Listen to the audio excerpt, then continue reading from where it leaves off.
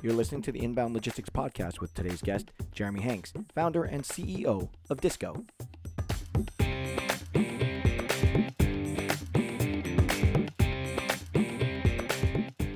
Today's retailers and suppliers face ever-increasing challenges to remain effective in the face of the unstoppable force of e-commerce. To combat the likes of Amazon, businesses need to embrace new technologies and adopt innovative strategies or deal with the prospect of closing their doors for good. Jeremy Hanks, CEO of Disco, offers some insights for suppliers and explains why doing a deal with the devil doesn't have to be as scary as it sounds. Joining me today is Jeremy Hanks, founder and CEO of Disco. Jeremy, thank you for taking some time out to chat with us today. Yeah, happy to talk. Jeremy, can you give us a little bit of information on you and your entry into the industry in general, and maybe a little bit about Disco? Yeah, so I grew up on a farm in Idaho, and by starting with that doesn't mean it's going to take 45 minutes. But I say that mostly because, in Idaho, I had an acquaintance, this family, the Masoners. They would buy closeout skis direct from manufacturers. They would do that in the springtime, this time of year, and they would, they'd buy thousands of pairs of skis from K2, Rossignol, Salomon, and then over, in their garage over the summer, they'd mount bindings, et cetera, and then in the fall, they would go to ski swaps all over the western United States by, stuffing skis into these big garbage pail, wheeled garbage pails and put them in the back of their horse trailer. And a couple of friends of mine knew of this, and we were in college in Utah, and we said we could do that online. We could do a ski swap on the internet. So we started this company in 1998 called Ski Trade, and it turned into GearTrade.com, and we were this closeout marketplace for specialty retailers. It was the .com boom and bust. It didn't go like we had all hoped, and right at the end of that, we came across a company in Salt Lake City that was a wholesale distributor in that outdoor recreation vertical called Liberty Mountain, and they said, closeouts, yes, they are a problem, but we really need help with drop shipping. At the time, you had a lot of these big pure play retailers, Backcountry.com and Planet Outdoors and Alltrek, and most of which are not here anymore. And they were pushing this idea of drop shipping. I want virtual product. I want this distributed product supply.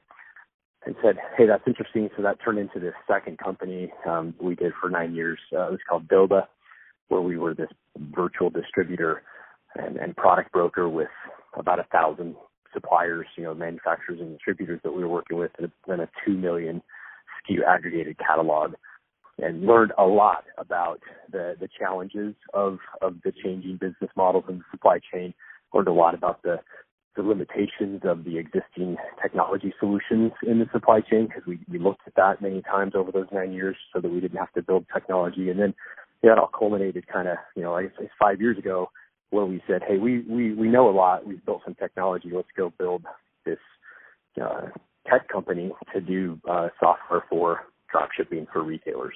And so that's our current company, Disco. And we've continued to learn and spent a lot of time for the first 3 years doing things the old way. And the last couple of years, we think we've come up with a different approach and have started to see some pretty interesting results from that. So that's my story of getting into this industry. I blame the growing up on the farm, because that's where I met the Masoners and had this idea that turned into this 15, 16-year kind of journey into this world.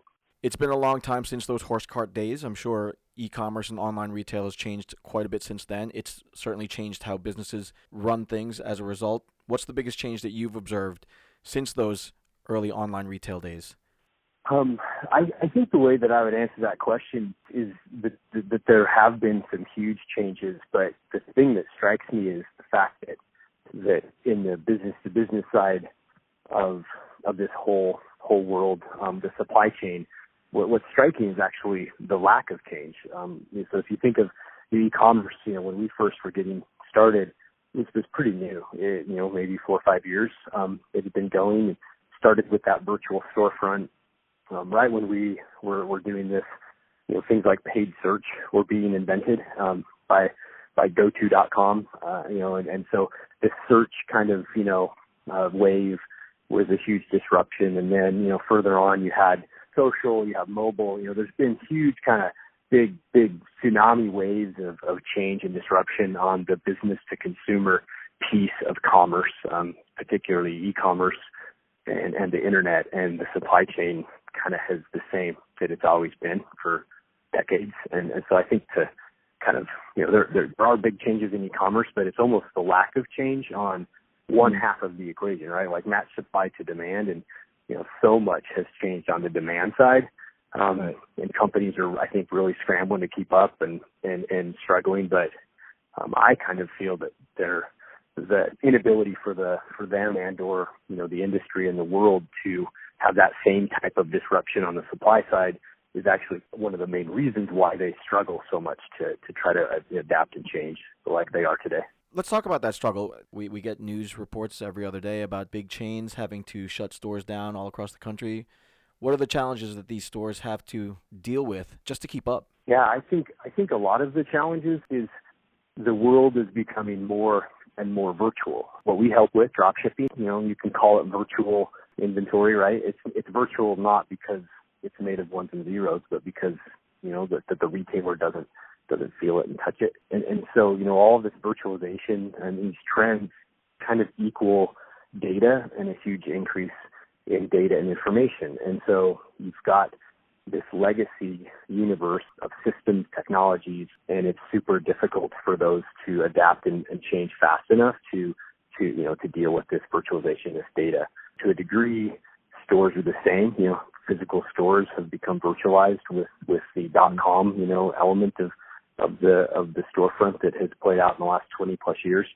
And so a lot of that virtualization, conflicts with the physical world. And so back to your, question on stores is how do you change the walls of a store when you realize that your store should have been smaller because you need less products there, more of an experience. You don't need the back room, the back stock area, because you can connect it into your e-commerce fulfillment warehouses, or you can connect it into upstream suppliers through something like drop shipping. But you can't change walls, and so they don't move, very fast. And especially when you struggle changing software, let alone changing kind of that physical world. So I think a lot of the doom and gloom that people see and talk about, it's just a changing world, and sometimes things are inflexible and can't change, and so then those are the things that go away.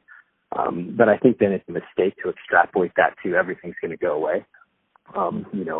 It's going to change to that kind of ultimate element where there are no more stores or anything like that. Because you can find lots of examples where it goes the other way, where you have pure play, e-commerce brands that are opening stores, right? And they talk about we're going to open lots of stores. And so I think what's to be expected is there are still going to be a lot of casualties in these changes, but there's also going to be a lot of new things, and there's a lot of opportunity if companies can understand like what they do that's unique and can retrench around that, and if having physical presence somewhere in the world to show products or sell products as part of your uniqueness, then double down on it, right? And do the thing that others can't, that don't have that. So that's some thoughts I have about that.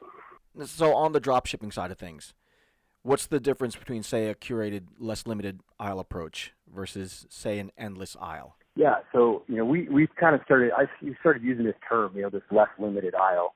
That's I don't know if others use that, an endless aisle. Inventory free retail. There's some of these terms, and I think they are one, they sound super utopian, which is why they're compelling, but they also are not like very much tied to the realm of reality.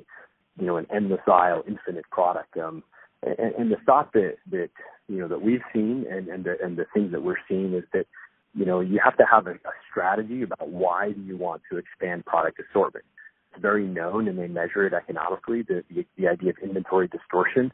It's overstocked, right? It's out of stock. It's the wrong products in the wrong places. And to the extent that then for the retailer to expand assortment, or, for the supplier, the flip side of that coin is to increase product penetration to go after that kind of economic inefficiency of matching supply demand. That makes a lot of sense. But just throwing an endless amount of products at it, it also isn't, the way to do that. It isn't, you don't end up where you would hope to be. And you also introduce, some potential unintended consequences. That's for years and years, decades and decades. The research has shown that this idea of the paradox of choice for a consumer, right? Like in a lot of cases, you reduce the ability to match product supply to product demand when you have too much choice. And so I think our thought is like, hey, product penetration for the supplier, product assortment for the retailer, super big, important problems. Drop shipping as a strategy lets both sides expand that to some degree, but it doesn't have to be like this ultimate expansion to this, infinite, endless aisle. And the companies that we see having a lot of success with drop shipping as a strategy, that's not how they think about it. They're still highly curated. They use drop shipping, as partners on both sides to test so that they can decide and learn where is that demand matching up, and then they can react to that. So I think that's the way we think it's you don't limit yourself as much, but it's not fair to phrase it and think of it as the limits are gone. Companies have to deal with all of these decisions to deal with what we call here supply chain impatience. So when you're implementing a drop shipping program, what is the cost, say, in time and opportunity for onboarding those trading partners? Yeah, that's a super big piece of this. Drop shipping is not just another fulfillment, strategy. It's a completely new way to think about doing business. And so there's new kinds of discussions that need to happen. Should we even do it? That's one of the first pieces of that is, we work together already in the wholesale world. What are we going to do about this drop ship piece? Do we even want to do it? So there's a conversation that has to happen between the two companies. That just needs to be there. Where things that we help with and where we get involved, is once that has turned into yes, we are going to do it, then you find that there's additional weeks, if not months of delay in trying to connect the dots around this virtualized world about sharing the data. The data quantities have increased, by hundreds or thousands of times as everything gets, real-time inventory and orders are not these big POs. They're broken out. Instead of one PO with 10,000 line items on it, you have 10,000 POs, right? And so that creates this entire challenge around how do we share information? How do we share data? How do we connect all of these operational and data and IT dots and actually make it work? And when that runs into the current environment of the supply chain that is quite antiquated in its technology and its business models, you end up with people saying it took me 6 months to onboard to connect. And I think it's important to realize the only way to change that and to make it more quick, which is super, super critical, is to have a different framework and to have a different approach and probably like a different solution that can cut through all that and approach it with what needs to happen as its start point versus, this is just the last thing that we're asking this world based on 1970s thinking to handle. So if you're a retailer, what are the steps that you need to take to make sure that a product's ready to buy wholesale and then turn around and virtually present that to your consumers? Yeah, so on the retail side, you still need to set up the product. And what we find is that there's usually two pieces of that. There's the piece where a retailer and supplier need to share some information, so that the retailer can buy the product wholesale and the supplier can fulfill it wholesale and the supplier can then get paid. There's some core information, this item setup. And that's been there for a long time. That's way pre-internet. The internet added in the need for then those companies to either partner or for the retailer to do a second piece of item setup, which is say, hey, now this product is not going to be in the hands of a consumer. They can't measure the heel height of their new shoes. They need the data for that versus I can just look in the mirror and see if the height looks good on me. And so there's this other piece of item setup, which is this extended, rich data that becomes the data that is the virtual representation of a physical product, pictures and descriptions and et cetera, et cetera. So there's those two pieces. And that's been happening since the day, the first piece has been there for decades. The second piece happened the day, the e-commerce storefront showed up. Specific to drop shipping, those things take on a new nuanced because the retailer never sees the product. And so, both of those things, you've increased again. The quantity of items that you need to go through those processes could potentially explode. The second piece of that virtual data piece of it, the descriptive consumer type data, is a whole other big challenge because the retailer doesn't even have it, to touch and feel and see. So that piece of it is like you've got to do that. That's why I think it aligns to this idea of less limited aisle, because it's not just like click a button and all of a sudden there's all these tens or hundreds or millions, hundreds of thousands or millions of products. You still have to share the data, for the B2B item setup piece, for that extended attribute piece. Somehow that has to happen. And so that it is not, click a button and go. It creates, a whole new set of challenges. So from those challenges to moving into one of the online marketplaces like Amazon, what are some considerations that businesses have to take into account to do that effectively? Yeah. So, with Amazon, I guess there's the first piece of that is I think everybody needs to understand that, whether you're a company who makes products, aka the brand or the supplier, or you're a company who sells products, the retailer, working with Amazon is probably maybe like, deciding whether you should, do a deal with the devil and deciding whether that deal is going to, maybe give you some benefit, but you still might lose your soul, or whether you're just going to lose your soul and kind of shortcut to that point. And Amazon, an amazing company. I buy a ton of stuff there, but everybody needs to understand, their stated mission is to like sell everything to everybody at the cheapest possible. Sure. And that's what they do. So, maybe two pieces on that question on Amazon. If you're the retailer, you're primarily buying other people's products to resell, punching that into an Amazon, it probably means that you are there with a lot of other people. The product that you have isn't that unique because, you've bought it from someone else. And it can quickly, put you in a spot where, again, everything being sold to everybody at the cheapest price, you can start to compete over pennies, to try to get, to get the sell. And I think that's a challenge. I kind of feel like, if you're a retailer buying other people's products, maybe you should find a different, unique proposition and not do that. If you're the manufacturer or you're the brand, it's kind of the reverse of that is if you have retailers who are doing that first piece and selling on Amazon, you should know that there's going to be naturally pressure to decrease your pricing and to push on that. And for a lot of brands, that's super important. The difference between Toyota and a Lexus, right? It's made in the same factory. Maybe some features, but it's the L on the front, right? And so a lot of price is perception from the consumer and the ability for companies to hold those perceptions and to hold that line.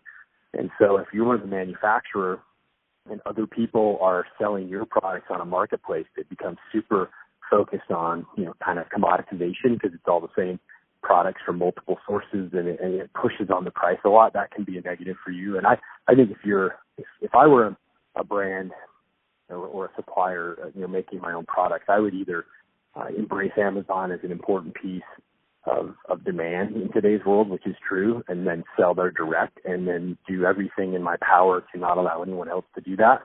And I think that's what you're seeing in a lot of cases is the brands are trying to take over those channels so that they do not have that same downward pressure to commoditize their products and to push on price. I think that's a trend that we're seeing. So, and then the last thing I'll say on Amazon is everybody needs to understand that they're watching everything on both sides. Whether you sell to them wholesale or whether you on your third-party marketplace as a retailer or a supplier, and they take that data and they have 20 plus private label brands. You wonder how much information did Amazon have from companies like Logitech, with keyboards and mice. But the number one seller on Amazon of keyboards and mice is Amazon, Basics. And so, they're using that data to create their own brands and then put them, into the system. And it's super, it's a lot of information. They're a software company. and a supply chain company that has a stated objective to sell everything to everybody at the cheapest price possible. So again, back to the whole devil comment is, if you're going to work with it, you kind of need to recognize it for what it is and make sure that it aligns, over the next year, 2, 5, 10, 15 with what you are as a company, because there's a lot of moving pieces that sure starts to make Amazon look like your primary competitor versus, someone that you work with as a partner. That was a lot of great information. Jeremy Hanks, thank you so much for coming on today and sharing some of your insights. Yeah, happy to chat, and hopefully some of these thoughts have been helpful. Inbound Logistics Magazine is the information leader in supply chain and logistics management. Start your free print and digital subscription today by visiting bit.ly/getil. That's bit.ly/get_IL and stay ahead of the 3PL game.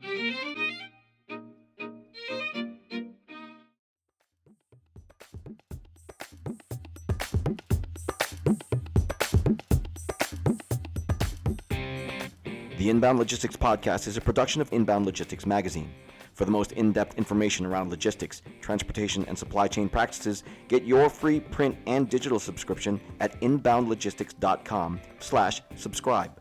Connect with us via LinkedIn, Twitter, Facebook, and YouTube for the most current developments in the industry.